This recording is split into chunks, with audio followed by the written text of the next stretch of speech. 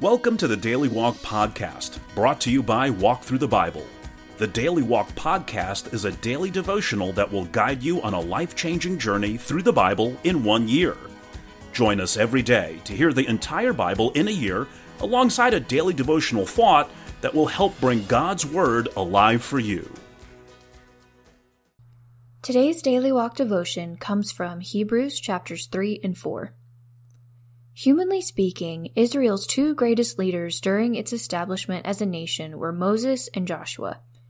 Moses was Israel's savior from Egyptian bondage. He was the great deliverer. Joshua was Israel's commander-in-chief during the conquest of Canaan. He was the provider of peace. But both were merely servants and ministers of God in caring for his people. By contrast, Jesus is the Son of God who formed the people in the first place. Through the nation's unbelief, Moses and Joshua were unable to provide the ultimate peace and rest that the people sought. Today there is a Sabbath rest for the people of God, a rest found only in Jesus Christ. Now let's listen to Hebrews chapters 3 and 4. Hebrews 3. Therefore, holy brothers and sisters who share in the heavenly calling, fix your thoughts on Jesus, whom we acknowledge as our apostle and high priest. He was faithful to the one who appointed him, just as Moses was faithful in all God's house. Jesus has been found worthy of greater honor than Moses, just as the builder of a house has greater honor than the house itself. For every house is built by someone, but God is the builder of everything. Moses was faithful as a servant in all God's house, bearing witness to what would be spoken by God in the future. But Christ is faithful as the Son over God's house. And we are his house, if indeed we hold firmly to our confidence and the hope in which we glory. So as the Holy Spirit says, today, if you hear his voice, do not harden your hearts, as you did in the rebellion during the time of testing in the wilderness, where your ancestors tested and tried me, though for 40 years they saw what I did. That is why I was angry with that generation. I said, their hearts are always going astray, and they have not known my ways. So I declared on oath in my anger, they shall never enter my rest. See to it, brothers and sisters, that none of you has a sinful, unbelieving heart that turns away from the living God. But encourage one another daily, as long as it is called today, so that none of you may be hardened by sin's deceitfulness. We have come to share in Christ, if indeed we hold our original conviction firmly to the very end.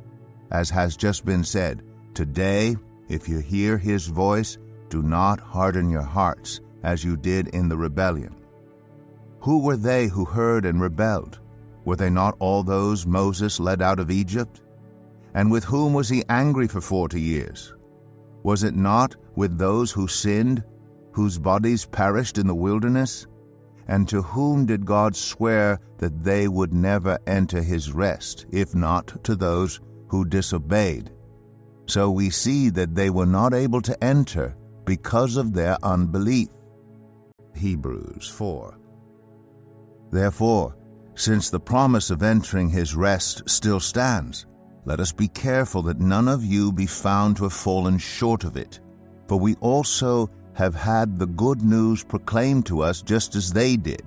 But the message they heard was of no value to them because they did not share the faith of those who obeyed. Now we who have believed enter that rest, just as God has said, so I declared on oath in my anger, they shall never enter my rest.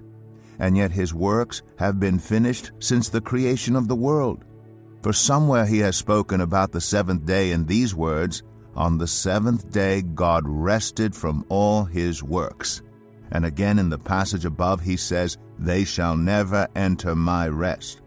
Therefore, since it still remains for some to enter that rest, and since those who formerly had the good news proclaimed to them did not go in because of their disobedience, God again set a certain day, calling it today. This he did when a long time later he spoke through David, as in the passage already quoted, Today, if you hear his voice, do not harden your hearts. For if Joshua had given them rest, God would not have spoken later about another day.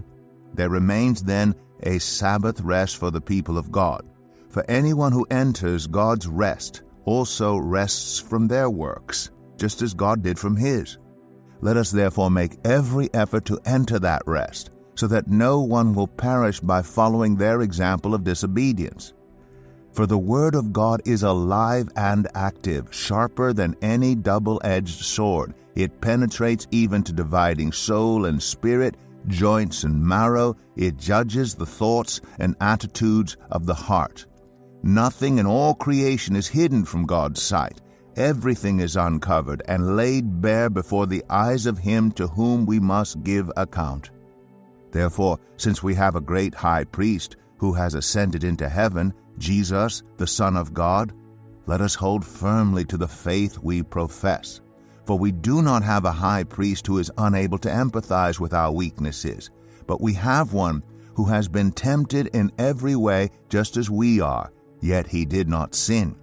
Let us then approach God's throne of grace with confidence, so that we may receive mercy and find grace to help us in our time of need. Here is our Daily Walk devotional thought for today.